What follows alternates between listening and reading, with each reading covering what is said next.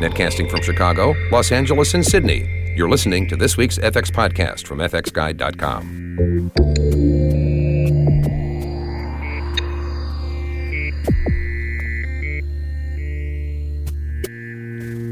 Thanks for joining us for this FX Podcast. The FX Podcast is the one where we talk with leading visual effects artists all over the world, and today we're going to focus on Allura and their Emmy nomination for Game of Thrones Battle of the Bastards, and I'm joined by Mike Seymour. Hey, how are you? I'm good. Great time we had at SIGGRAPH, and thanks for all your help on that, Jeff, and all that coverage, of course, up on the site. But Emmys looking forward. And yes, I'm really happy to have this interview today with the guys at Allura, mainly because they helped kill bloody Ramsay bloody Bolton, the bastard, in the Battle of the Bastards in Game of Thrones, obviously season 6, episode 9. This is the one that obviously lit up the internet. People described it as, magnificent and just cinematic and an epic kind of masterpiece. I just want to set this up, though, for everyone that's listening, Jeff, because there's a lot of people who work on this, and just like the show, the visual effects are handled by a bunch of companies. So just to be clear, and we'll make the point in the podcast, but Allura handled, as I say, the sort of the huge battle of Winterfell, and not the dragon stuff, which was handled by some of the other great visual effects companies on the team. But this was nominated, as you say, for an Emmy in visual effects, which is just, terrific. And it's great to see this level of work. I mean, episodic television these days, the effects are just spectacular. It's insane. It's insane so the amount of work this is huge, massive, not to be redundant. It does use massive, yes. But, these horses are just, the clip that they posted, the making of, is just spectacular. I mean, it just shows the level of... the amount of work that's being done, and it just it's finding an audience, as we discussed on the podcast. Yeah. Like 7 or 8 million people tuned in when it went aired here in the US. And I'm so glad. I mean, look, we've got all of the Emmy noms up, obviously, on FX Guide, and some of them we've covered in separate things. For example, The Man in the High Castle, we did a whole thing with Wired on and stuff, and we've covered Game of Thrones almost for the last 3 or 4 seasons. We've done the visual effects in that, so we're happy to be iterating on that again. But instead of just covering everything, we're just going to drill down on this one section, which, as you know, if you've seen the episode, spoilers, is really sort of like about half the ep. There's the whole kind of thing that's happening with the dragons, and then we're cutting, as they always do, to the other problem, which is the problem of poor Jon Snow looking like he's about to be killed again. Except, of course, as I say, spoilers, they saved at the last minute. But the amount of problems that you have to solve in a thing like this, but I think it's really gratifying, as we'll hear from the team at Allura in a moment. We're speaking to both Glenn, the visual effects supervisor, and Inika, the producer. What's really satisfying is to hear them talk about how well the production filmed things, how well they provided things, how well things were light art and done. Like, we often hear people off mic maybe bitching and complaining, but these guys weren't saying it for publicity reasons. They really had a good time because the Game of Thrones team is just a very well-oiled machine at one of the most premier kind of TV eps going these days.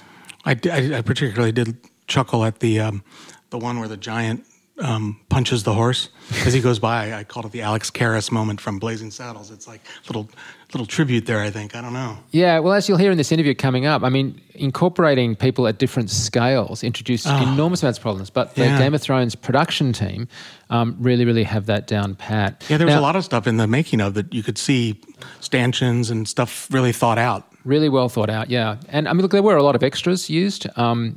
If you were to look it up on Wikipedia or somewhere, you may hear numbers like 500 extras or bigger numbers than the numbers that we're going to quote in this. The reason for that is, of course, in the episode they were using extras at both of the big fights. We're talking about, obviously, now in the actual interview you're about to get, just about the big fight for Winterfell, but it still had hundreds and hundreds of extras and tons of crew and 40 horses and something like that. So it's like an astonishing amount of stuff. But yeah, having said that, they had to go out to thousands. And so when that happens, you're going to have big amounts of visual effects. But have a listen for how it was that Allura in Melbourne, in Australia, got to actually end up doing horses. And I got to tell you, Jeff, it was not the way that I thought they would have got the job. Okay. Well, should we... Are you going to you're not going to finish that? Let's listen to Glenn and okay. Inika. All right. Do you want to set it up? Yeah. We're going to speak with, you're going to hear two voices. You're going to hear Glenn Mellenhorst, who's the visual effects supervisor, and then it's easy to keep track of because the female voice you'll hear is Inika Major, the VFX producer. And we've known these guys for years. In fact, if you did a Google search on them, you'd find Glenn and I think 10 years ago, were doing stuff together, as in I was interviewing him on Charlotte's Web. Right. So, right. yeah, and a good friend of ours, Peter Webb, works with them in Melbourne. And so, yeah, these are great people, and I'm just so happy to see them being, I'm very happy for everybody, but it's really nice. I make fun of the awards season because it can be a little draining, and especially living in LA, it can be a little taxing, but I'm very excited when I wake up in the morning and watch the nominations and see old friends like Aladino and the team at DD got nominated this year for some work on Black Sails, I think it was. And, it's just fun to see the names, and the Viking go by. team and stuff, they did great work. Yeah, no, there's lots of people really, but I'd have to say, if you were a betting person, you'd be putting money on the Battle of the Bastards and Game of Thrones Ep 9 looking pretty good for that trophy, because it is, anyone that's seen it, it's so dense and so well done, and yeah, I was impressed. Anyway, let's hear now, and you actually hear three voices, the third one being mine, Jeff. Yes, of course, yes. Well, let's jump into that interview now. And I'm joined now from Melbourne by Inika and Glenn. How are you guys? Good, thank you. Yeah, great, thank you. So congratulations. What is it, 7.66 million in the first showing? You guys are kind of kicking it out of the park there. Oh, look, it's, as you know, it's always a group effort, so it's very nice to be part of that, but we can't take all the credit, obviously. No, there are quite a lot of people involved at many levels. And I should point out, in terms of visual effects, there are at least, I think, 4 companies of which you are one of the main contributors. That's right. So talk to me about this particular sequence in terms of like how you got involved in the series in the first place. I mean, obviously one doesn't just come to this cold. How did you get there?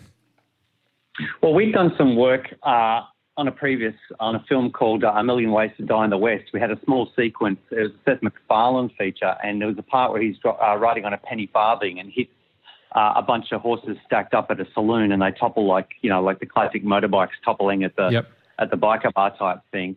So we did those horses for that, and I think it was that work that actually sparked interest, because the Thrones guys knew that they needed someone that could sell photoreal horses. So, yes, a lot of collisions and that sort of actual anatomical kind of accuracy that they were after. Now, so if I'm not mistaken, you got that work, the Ways to Die work, from Ted, right? Which is hardly photorealistic, right. But I guess it's photorealistic bears. Yeah, well, I think Seth just liked working with us, and we do have other creature work. It's an interesting kind of thing. We have a lot of kind of Ted and SpongeBob type work, but then on the same, reel, we have more photoreal animals, and it's just something we like to sort of try and be flexible with. I've got to say, creature work is like, for many people, like a holy grail, right? I mean, it's fun to do all sorts of work, but getting known for doing creature work is actually quite difficult. I mean, Inika, this is like something that you had as an objective to doing this kind of creature work, or it developed over many years, I wonder? No, I think the character and creature work has been a bit of a speciality with the guys here from Glenn's Zephyr days even, and I think there's always been a view to focus on that and to highlight that. But with being in the market that we are in, we have to obviously remain flexible and take on any kind of work. But definitely the creature work and the character work is something that we've been pushing as being a bit of a specialty for us. And Inika, at your generally in Allura, how many animators would consider themselves, I guess, to fall under that character or creature tag as sort of character animators? Well, during our stint on SpongeBob, we were 25 animators strong, and I think all those animators were more character based.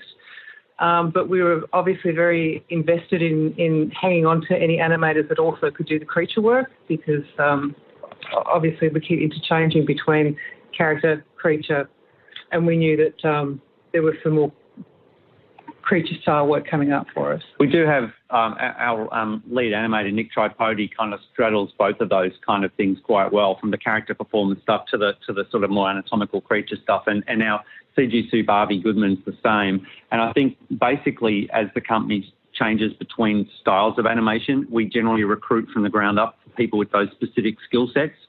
We have a few people that we have long term, but a lot of the animation team comes and goes, and they are always selected based on the work at hand.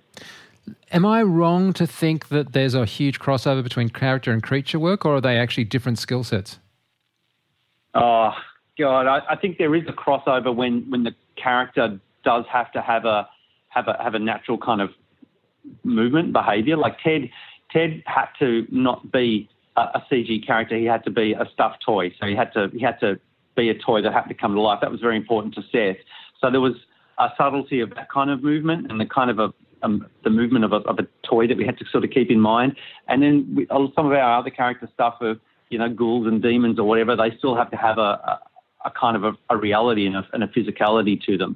But then you've got SpongeBob, of course, which is as abstract as all get out, and that does actually require quite a different skill set. I mean, obviously, the hugely distinguishing aspect about this work that we're about to refer to is that, with the best will in the world, I'm not meant to know I'm looking at anything that's CG, whereas, of course, any character work and any of those fantastical creatures, there's sort of a base assumption. I'm going to guess that it's a CG character. But here, I mean, certainly when I was watching it, I have no idea how many of these are extras and how many of these, well, I guess the ones they're killing aren't real, I hope, but that's about it. Yeah, I've lost my way. What were we just talking about? Horses. Oh, yeah. What else? Yeah, I think the thing with photoreal animals is I mean, it's almost a harder sell because there's nowhere to hide. I mean, everybody's seen humans and horses their whole lives. We've seen them walking around and falling and trotting and cantering, and we've seen the way their muscles work and the way their hair moves and all that sort of stuff. And because you have seen so much of that, you have seen human motion and saddlery and reins and all the other bull that went along with it. It's there actually is no chance of you can't sort of get close. You get to that uncanny valley thing super quick. So guys, just set this up for me. Like, presumably, do you get handed over a cut sequence? Like, what's the sort of nature of what you had to work with to start off? I guess you need full frame to be able to do 3D tracking on the shots. That's right. We actually were quite amazed by the turnover from the Thrones crew because they've done 6 seasons of this. I don't think I've ever seen anything more buttoned down in terms of the deliverables that they had. They had all their normal film plates were all at HD, and but further to that, we had we had terabytes of witness cams and LiDAR and land surveys and, that sort of stuff and plate shot elements and just, I've never seen anything like it. It was all super organised and well documented. So we just got absolutely inundated with stuff at the start. Yeah, I mean, it's really a difference, isn't it, with episodic television that to get into multiple seasons, you just have to have that I guess, production workflow up and running, whereas in features, it's so much harder to get it up and running before you've finished the feature and you're on to the next one. That's right. And I also think the nature of features is that the team gets dragged together and then there's a bit of pre and everybody gets into shooting and has to sort of work things out on the go. But I think when you're in season 6 of a show and the team has been together for as long as they have, they all know exactly what they're doing and they have all the kinks ironed out. So it was an absolute pleasure. Yeah, and so you've got all this material. In terms of the horse assets, did you do you have kind of like a library of these things? Are these specifically Thrones horses and stuff? I mean, how does that actually work in terms of just the horses before we get into the propping of them, in terms of, extra stuff? Because they actually shot some practical horses, we did have horse assets, but they weren't actually suited for Thrones. Right. The Thrones horses are a more stocky breed, so we generated a baseline asset for the horse, and then we generated variations of that for all the different pelts and slight scale changes and things like that. I think it'd be fair to say there was almost like 6 months of just building assets because there was such a varied number of assets we had to create. Inika's counting the months on her fingers. I was actually curious about that, like what the lead time was, because, I mean, something like this can't be thrown together at the last second, nor is there any reason for it to be. But by the same token, television seasons aren't, 2 or 3 year film projects. I mean, how much kind of time did you get on this? We were awarded this particular scene in October. Shots weren't getting turned over until December, so that dictated the lead up time for us. We knew it was going to be an incredibly big build to get underway. So we had to just throw as many people at it as we could at the time. When we initially quoted on the show, that we knew there would be 2 armies facing off, and we'd allowed for that and for assets for those things. But what we didn't count on was that the armies were actually made out of different factions, and there was probably 3 or 4 different factional armies on each side, each of which had their own armour, their own saddlery, their own horses, their own flags and weapons and everything. So the asset count went through the roof. But we still managed to get not only all of those assets built, but then variations for them through the battle. So they started clean and got more and more bloody and dirty as they went along. Wow. We had textural and shader variations for each of those. And there was a lot of work just even getting our pipeline to automate that, to randomly assign weaponry to the different massive agents, and then also propagate the different levels of dirtiness and mayhem as the battle continued. Well, I was going to work my way out, but you've already mentioned it. So the horses are the assets. Obviously, you've got to prop them with the right, effective. I'm not going to say armor, but the right decals, leather, whatever is saddles and stuff that they're doing. But then you've also got CG characters, as in, as you said, then massive. So how many actual different types of agents were you dealing with? In Massive, I think we did have foot soldiers. We also had the horses. We also had the riders on the horses. We had to keep those as separate agents so they could be dislodged and thrown and then go into their own set of behaviours. So I think we kept it pretty much to that. We also had the combat agent that comes with Massive. We used for some sporadic fighting and some bits and pieces. We also had this thing called the body pile, which was this ever-mounting, growing pile of dead people. And whilst we had LiDAR for all that sort of stuff, and we actually ZBrushed up a whole bunch of assets for that, we found it really useful to have a whole lot of massive agents fighting on top of the pile with very low health that all would then die and tumble and slide down and fall naturally. So we could populate the whole battlefield and that body pile with essentially dead massive agents. So we'd set those things up overnight and then come back in the morning and see where that all ended up, So from the agent's point of view, does it view the pile of dead, I shouldn't use the word massive twice, does the massive agents view the large pile of dead people as just different terrain in terms of positioning? That's right. And then it has like a non-intersection algorithm to stop itself stepping through one of its own dead agents, I presume? Yeah, and look, it was such a complicated looking scene. If a bit of a shield was half popping through a dead guy, you never really noticed. We used it for doing that and then populating up and down the hills as well, and then we'd just cherry pick out the stuff we didn't want to keep or swap them out for partially alive people still kicking or writhing. So there was an initial placement with that sort of thing, and then there was a lot of sort of manual intervention, and also we had some continuity to consider too between shots. I mean, in the Battle of Winterfell, there's a lot of kind of atmospheric stuff, but if we can just leave that aside for 1 second, this kind of like, so I'm going to call it misty, kind of smoky depth queuing stuff, Is the actual agents causing any footfall kick-up stuff, or is it feeding into something algorithmically that's causing anything to be in the sort of that more regionally close to the agent type dust?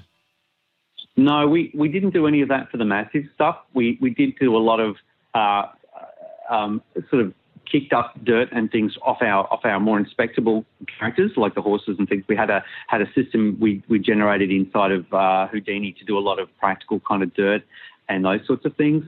But we also did extract a lot of the data out of Massive and use that to drive smaller particle systems for wide shots, so the ground wasn't completely clean underneath them, and we could also make their hoof prints, strike the mud and leave hoof prints in the mud and churn up the mud as they went. So we had a lot of that sort of stuff, but that wasn't driven through the Massive system. That was actually driven afterwards using that data. Because there's a shot I'm just going to reference it's actually even in your making reel, which we'll put a link to, where John is by himself standing basically as the horses kind of intersect around him. And there is so much debris in the air that you could, in a different film, call it confetti or, it's just a massive amount of kicked up dirt, dust, and unfortunately stuff. And that's just all a secondary particle sim?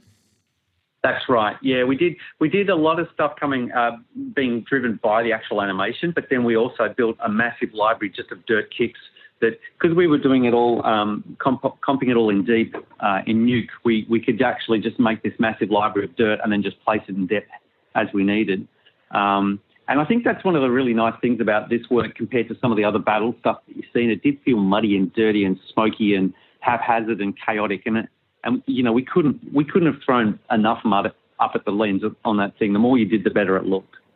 Yeah, I'm glad that you mentioned that deep composite pipeline, because I was going to ask you about that as well. It seems to be a natural for this kind of work, because while we've been talking about CG characters and, of course, agents, I'm sure there might be some stunt work, but, you've got real actors in there and you need to place them contextually in the same kind of atmosphere. And I imagine they're on some sort of cards, but whatever they are, you're still needing to move stuff around, and holdout mats would be a nightmare without a deep comp pass. That's right. I mean, look, that's not to say we did massive amounts of roto on this show. There is more roto on this than I've ever seen on anything we've ever done. We had a whole lot of supplied hand-to-hand combat footage, a lot of vignettes of soldiers fighting each other that we could actually leverage, and we put a lot of those on cards and used those as part of the deep compositing process. And we did a pre-pass on all of that so that we actually, because it was such a complicated battle sequence, we had to do a lot of kind of blocking animation, then working out where the cards of the vignettes of the fighting would go, and then modify the animation and then modify the cards. There was a lot of back and forth to try and make that work. There was one shot we call the one-er, which is one extended, very long shot of John fighting. We're right down at his level, and it was very highly orchestrated, but very difficult because, you think, okay, we'll bring a horse through now and we'll drop him dead right there. But then 30 seconds later, you're still on the same shot and then a live action actor would run through that spot. Or, there'd be a bare area and you want to dress it with some action, but then it wouldn't work later on. There was a whole bunch of that sort of stuff. So there was, the deep was very useful for us to sort of lay up a lot of those vignettes and put our blocking animation in and start working the choreography out from that point. Yeah, it's funny you talk about the choreography, because I was looking at it and I was thinking, in some bizarre way, you seem to be not crossing the line, but how you could kind of keep track of things. Was the edit super locked? Because how does somebody put together this much stuff when you, of course, haven't added so many of the characters and soldiers into the shot? Yeah, we got given some pretty robust previews. The previews came pretty well locked down, and we used that as very much a shooting guide, as they did on the day. And whilst it's mostly like the previous, obviously things evolve and deviate. And we were charged to put in a horse here and a horse there and some blood and a guy there, but then it became more and more and more. And what we ended up doing was we kind of honoured the previous, but then we added and added and added and just kept making it more and more chaotic. Now, there was Sorry, go on. The edit for that one shot was pretty locked the whole way through production, except towards the very end they decided to take one of the cutaway out. Yeah. Which caused a bit of grief for us. Yeah, we ended up with a jump cut with all the horses kind of just jumped. So there is actually still a jump cut in there, but I think we've done a pretty good job of hiding it. So there's something for you guys there to try and find where the horses pop off. Frame stepping through frame by frame. It's interesting because there are a couple of establishing shots. I mean, there's an establishing shot fairly early on, and then there's an establishing shot obviously once they get encircled. But on the whole, it's kind of managing to keep track of what's going on in the action when you are in the action, and that's kind of always a hard task, isn't it? Yeah, absolutely. It was amazingly well considered, I think, because you're down at John's level, but I don't think there's ever a time where you're not kind of sure what's going on, and I think that's a real testament to the filmmakers. Especially as they're not literally, and I'm not being rude here, but they're not like stormtroopers where you've got one lot of guys in white and the other guys sort of clearly aren't. There are some helmets and stuff, but otherwise, there's sort of similar tonalities for both armies. That's right. And there's a certain point where there's that absolute chaos where it doesn't almost matter who's who. But from our point of view, we had to really keep an eye on that sort of stuff, because not everybody down here on the shop floor knew the difference between a Mormon and a Karstark or a wildling or so you'd sort of be reviewing all this animation and think, okay, now hang on, let's just double check that we've got the right guy killing the right guy here. It's kind of quite a full-time job in itself. And then just to add a level of complexity to what you're doing, it wasn't as if all of the characters were the same scale. What you mean in terms of one, the giant? Yes. yeah. It was great. He was. I think all the time he was a live action element. So we actually built a version of 1-1, but we didn't actually need it, and I think we were just covering our bases in case for some reason the perspective wasn't right, or from a wide angle we couldn't quite get him in the right orientation. But we managed to actually use their live action, and I've got to say that their again, the production were really great on providing us elements where he just fit in. His lighting was perfectly suited, and his perspective was right, and his the speed at which he was moving was perfectly, locked to the background. It was just terrific. It was really, really good to see because as you would be aware, 9 times out of 10 on a show like that, if you were provided a giant, half the battle would be to try and massage him to sit into the plate. But there were times we just put him in just as a bash comp, and he was almost right straight from the get-go. Because there was someone on set with a giant pole with not a ping pong ball, almost like a basketball level thing to give it a height for the eye lines. But nevertheless, if he's running, presumably he's at a different frame rate, because otherwise his fall steps would be too quick. That's right. And they built like full-on gradients scaled so that if he was running up or downhill, his angle, of incline was correct, and they cranked the camera and they, reproduced the camera moves just perfectly. Yeah, that really makes a difference, doesn't it? I mean, it's incredibly upsetting when that isn't the case, and so refreshing when it is. I know, it's great. Every time, what you can do is you can put the work where it's meant to be going, and not just in fixing a whole bunch of stuff. So to give the production crew its credit, I think I'm right in saying there were like hundreds of extras, right? I mean, even though, of course, you added. Yes. Yeah, they had, I'm trying to think how many horses they had. I think they had like 40 or something that they were using, and they dressed them as one army one day and the other army the other day, and just kept using them. They shot all 300 extras, I think. 300 extras, yeah. And we had to create thousands. We had to create 3,000, yeah. So and they did shoot a lot of plates, a lot of, as you can see our breakdown, they did shoot a lot of different plates with the same people in different configurations, and then we rotoscoped all those arms and legs and banners and stitched it all together.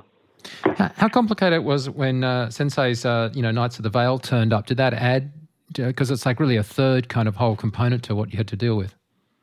Yes, yeah, they were good. They weren't too hard because they were basically just charging over the hill initially. I mean, them ploughing. There's one shot where they plough right through the circle, the perimeter of the Bolton Army.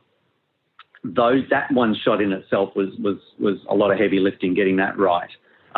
Most of the time, the Veil were pretty much massive agents going through our horse cycles, and that was fine. But that one shot there, we had to intervene with a lot of hand animation, a lot of very custom sort of work on that. So in those bigger shots, I was curious because what's pivotal, of course, for the agents is that their feet hit the ground, which means that if it's an artificial CG environment, that's fine, right? But was the plate photography the ground that they were on, or did you replace the ground so it could be a CG ground, hence we absolutely could make sure their feet were at the right point in sort of Z depth, if that makes sense? Yeah, that was always a CG ground in there. They were always connecting with it. We quite often did a very, very close track of the topology of the terrain. Yeah. In that triangle, that circle, the circle being broken apart shot, that's a fully CG shot, except for some of the crowd in the middle of the circle, a photography. But most of the time we replaced it with a fully CG terrain because we needed to catch all that shadow work and connect them to the landscape and all that, so it was necessary. So obviously you guys are on the Battle of Winterfell, but how many shots was that section that you guys were on in terms of visual effects work? The shots, we did 130 shots all up for that season of Game of Thrones. Right, but of course shot count kind of ignores that, as you were saying earlier, one of those shots was actually quite long. Yes, Yeah, it was thousands of frames. Yeah, I think it was a 30-second shot. Yeah. Right. I think the actual battle itself was probably around about 120 shots. Yeah, I always think it's funny, like Moulin Rouge has a shot every sort of 23 frames, and you had a shot that ran to thousands of frames. Yeah, I know. Yeah, I know. It was a challenge even just to composite the thing, just to keep running that thing through. We worked on it in components. We split it into, it's actually comprised of, I think, 4 different shots with kind of careful jump cut sort of wipes in between to link it all together. So from an animation point of view, we could deal with it in smaller chunks, but then we were stitching it all together in comp. It was the first shot that they turned over well ahead of the turnover schedule, and it was definitely the last shot that went out the door. Well, in a sense, you want that signature shot, don't you? I mean, as much as you don't want it, at the end of the day, it's great to see your work so well featured. But let me ask this: the nature of the material is really fairly complex, but of course it's heavily influenced, as I said, by this grade and this overall kind of haze stuff. Did you nail that final look at your end? Did you then or hand it over in a more neutral grade and have with just a preview light or something and have it graded extensively elsewhere? They graded it back at their offices back at production, but we were working with the shot lab the whole time. We neutral graded the whole thing so that we could keep a consistency to the render and the look of the horses and everything, but we were always comping with that the show light on at all times, so that we knew how we were sort of placing our levels, and particularly when we were working with such a lot of atmos and that sort of stuff, we needed to kind of keep consistency. And I think working neutral like that and not knowing how it was all going to end up wouldn't have worked for us. Yeah, because there's some reds in there, but it's really a pretty bluey green kind of palette, and I imagine readability becomes an issue. Just working out how much you can or can't see. And can you tell me what was the renderer that you used for this? What was the pipe? What were the tools that you used? We animated obviously in Maya, and we rendered in V-Ray, and we also, I think we used a little Treater light. I'm not entirely sure for some of the fur renders, but largely we actually used V-Ray, which was great. We worked. We've never used Massive and V-Ray together, and we did a lot of testing on that, and it worked really quite well. Had the previous work you done with the horses falling over bicycle domino joke style, was that in the same pipeline, or was this like a different pipeline in terms of just the actual rendering and look dev? No, that was all pretty much the same pipeline. I think the testing we needed to do was just for the number of assets, just the scale of the thing. So many. Even though we had a whole different level of detail for the Massive stuff, we ended up really needing to test that. In fact, it's interesting. You were talking about the veil arriving. Two of the very last things we did, there was the veil comes over the hill and Sansa's sitting on her horse, and there's a shot where we're tied on her and the veil are passing by. And I think in the photography they had way too few veil assets and, riders and horses. So I asked us to populate that up at the 11th hour, and we'd only ever made the veil kind of wide, this low level of detail for the Massive stuff. So it was a real challenge to actually see if they'd hold up in a mid shot like that. And they did, which sort of goes to show that we definitely put enough detail into our Massive agents. We didn't sort of skimp on the polygon count, and we were sort of part of that testing is what sort of level of detail we needed to do for those thousands of creatures to sort of so that we could use them like that as well. I guess the missing bit of that equation we haven't discussed is it's all very well having a great skeleton and muscle system and stuff, but nearly all these guys have got either flags or capes, and then of course the horses are pivotal in terms of their manes and their tails. What was the sort of missing component in terms of cloth sims and hair sims? Was that just part of the standard pipeline? Yeah, it was. We had sort of 3 or 4 guys who just did mane simulations and cloth simulations and reins and flags and all that sort of stuff. We did do a bunch of flags where we simmed behaviours for those guys and populated them into the Massive things. We didn't ever we didn't use the Massive cloth sims, and we used our own sims, pre-cached a lot of stuff and then populated the scenes with that.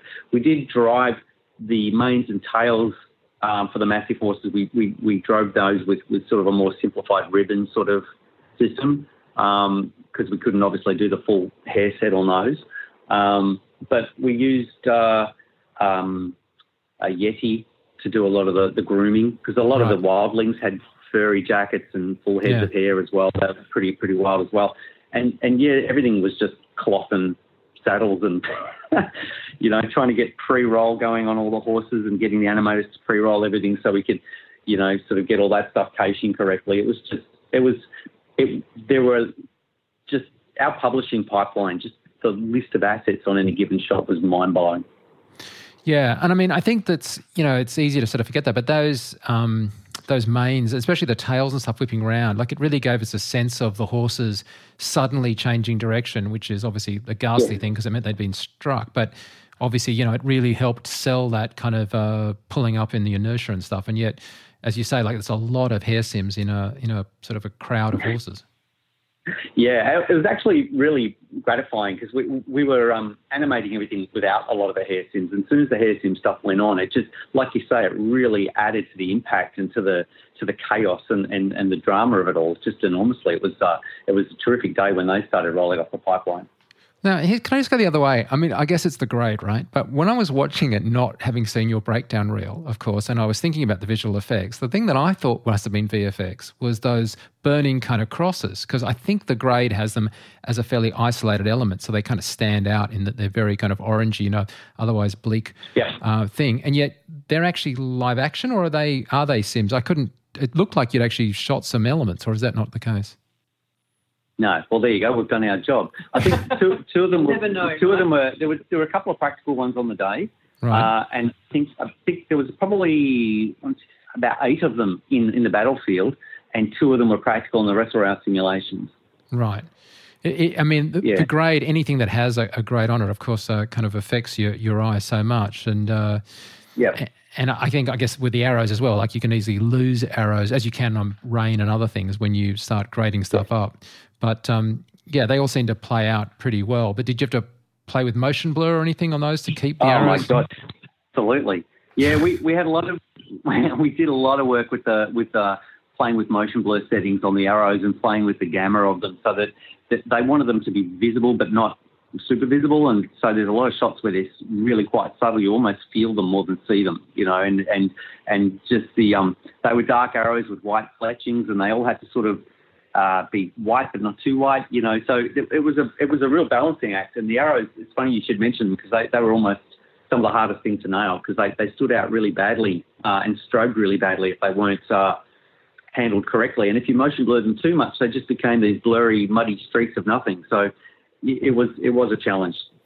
Look, I'm no archer, but I'm pretty sure on a grey day in the middle of the stuff that's going on that it would actually be quite hard to see a bunch of arrows flying at full pelt. But then again, right. They can't appear out of nowhere, or it seems fake. Well, look, I really want to thank you on behalf of all fans because for several seasons now, I've really wanted to see somebody get rid of Ramsay Bolton, and I really was very gratified.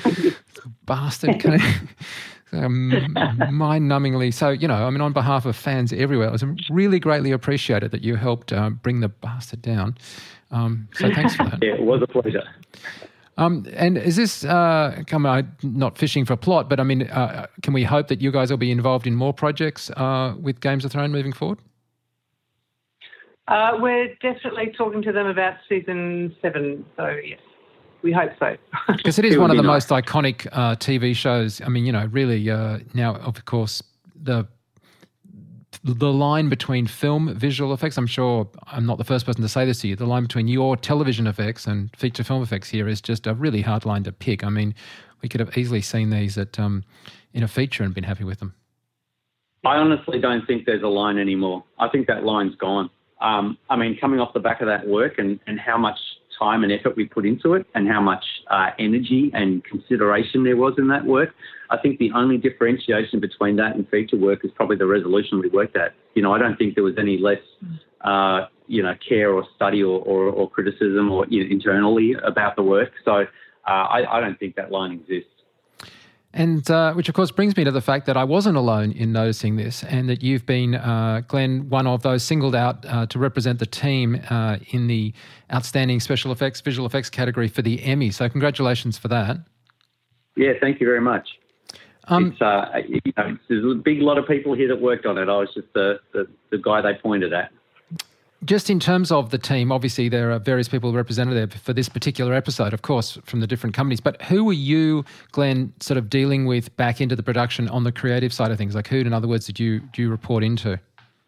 Right. Well, the lead visual effects soup was Joe Bauer. We worked directly with him and Steve Colback, who's the executive producer on the show, visual effects producer, yeah. So we worked with those two gentlemen directly, and they took our work forward from that point and championed the cause. It was good. And so I think there are 6 of you, is it, or more that are nominated now for the Emmy? Oh, for the Emmy, I think there's more than 6 actually on the. Yeah. There's more like 10, I think. Right. Well, anyway. Yeah. But there's it's not just us as a vendor. There's a few other vendors represented there as well, I think. Absolutely. And so that's in LA. I presume I don't have the date in front of me, though I should actually know that. But it's the 68th. 18th, I think. 68th Emmy. I know that. 18th. Yeah, that's right. Yeah, look forward to it. Yes. Well, I'm sure you'll have a really good night. I wish you all the best for walking home with the statue. And apart from that, I'm sure you just have a really great night. An Emmy party is a good party on any day, I guess. I'm looking forward to finding out if that's true. I'll give it a red hot go. Well, again, congratulations on the episode, because it really is terrific, and I don't say it lightly. It really is sort of cinema quality stuff, and that the thought of doing this episodically and one episode of an entire season, it's just an incredible achievement, and so hopefully that sits well for more episodic work coming your way. So congratulations. Thank you very much. Thanks, Mike. Well, thanks for that, Mike. That was enjoyable. Yes. Not as enjoyable as watching Bolton being eaten by his own dogs, the bastard, but it was definitely enjoyable. Spoiler! It's been long enough now. If you haven't seen it yet, you're probably not a big fan. Yeah.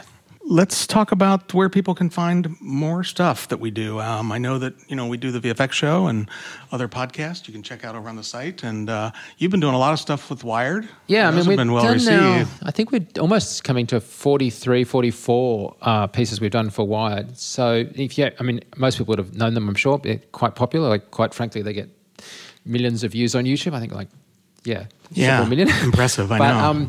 The thing about them is that it's obviously a slightly different format from the longer, in-depth stuff we do, but it does give us a chance to do some things. We do it, as I say, media partners with Wired, so it's it's posted on their site, but it's great, and we enjoy doing those, and certainly we've done them for Game of Thrones in the past, as I mentioned at the opener. But I think the thing that's also nice about it is that while we can't go in depth in a 3-minute piece as we can in some of the longer pieces that we do, or as geeky as we can in some of the stuff over at fxphd.com, we certainly can take and credit the work of the visual effects teams that do that work to a wider audience. Yeah. And we always try and make sure that we don't go for the cheap gag or the trivialization and you just press the button kind of thing. And I think that's the thing I'm most proud of with the Design FX pieces, is that we're making sure that the hard work of the people like you guys that are listening to this, that do the visual effects work, gets recognized to a wider audience, which I think is really, really important. And where can people find those? I know we usually post them. Yeah, so whenever we do one, we always post it on our site. So like when we did, Independence Day or anything else like that, that'll go in either in the story that we've got on Independence Day, or we'll put it as a quick take. And then if you Google Wired Design FX, it'll come up with either the YouTube page, which has like the 40 or 50 we've done, or you'll go to the special Wired page, which is their one, which has it kind of by year. And with some of those we've done have been really just great, apart from which, one of the reasons for which is we get sometimes a ton of stuff from the VFX companies that it's exclusive, that lets us piece stuff together. Because I think, there aren't that many media outlets that they feel comfortable and not going to misinterpret the material and show things incorrectly. And it's kind of hard sometimes to translate. It's a bit of a Sid Graph thing, isn't it? Like translating from what is incredibly important and great work, but just, let's face it, incredibly complicated, down to something that's digestible in a few minutes, but enough so that it's still respectful to the work. So, I think that's the thing one has to always keep an eye on. Can you do it justice and not just... And then they added 400 soldiers. Right.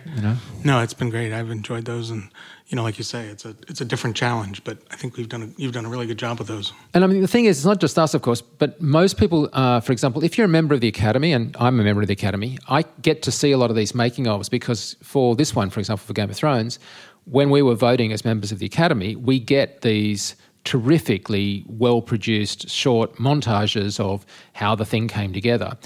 I get only about 1 in 10 of those ever sees the light of public day. So, it's the same for the Oscars as it is for the Emmys, but they'll put together these terrific pieces on how they did something. But that in-depth bit is only available if you're an Emmy member. Now, in the case of Game of Thrones, they have put out, and we've got links to it in the show notes for Allura's work and others, but as often as not, it's not. And if you've seen this stuff and you get an idea what's going on behind the scenes, and look, you can hear it in this interview that I just played with when I was talking to Glenn. Now, there are things I just don't know what's real and what's not. Mm-hmm. It's very hard to know. Yeah. And so it's great to be able to have good behind-the-scenes stuff so that you can actually work out what was real. I mean, it's getting that good these days. Yeah, the Emmys and the VES are the ones that really let you get that inside look. I mean, a lot of times I spend on the VES awards when it's time to go voting is just checking out the behind-the-scenes on stuff I've been curious about, and it's great to be able to have access to that because the Academy is so strict about their rules about what you can submit and. And there are sometimes good reasons for that. For example, there may have been an actor who may not have survived and had to be digitally replaced in a film, and for respect for his family, they're not putting out the making of showing his brothers or whoever standing in, but inside the closed confines of, say, the VS Awards or in this, as we're talking today, in the Emmys, they're shown to the members. But the thing is, that's all very well and good, but what if you're not a member of the Emmys? And Right. I guess the theory is if you're a member, you kind of get it. But for those people that are listening that want to win Emmys, that haven't done them yet and not in the Academy or whatever, you need to be able to see the work of others to really appreciate some of the nuances of what they're doing. Anyway. Yeah. So it's definitely worth checking out. Check out the YouTube stuff to do with this one for Game of Thrones, which, as I say, was part of their Emmy submission. But and also check out the other stuff we put up on Design FX on the with our media partners, Wide. Yep. And by the way, Wide people, really nice people. Oh, good. Oh, yeah. Oh, good. You couldn't be more supportive. That's great. We love those guys. That's great. Well, I think that'll do it for this episode. I don't really have anything else to say. I think just wrap it up, and thanks to Mike, and I'm Jeff Huser, and John Montgomery couldn't be with us today, but he's with us in spirit. That'll do it. See you on the next FX podcast.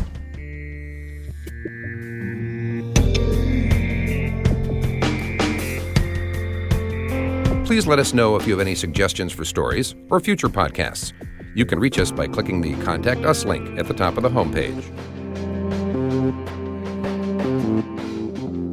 This podcast is copyright FX Guide, LLC. Broadcast or redistribution is prohibited without the expressed written consent of FX Guide.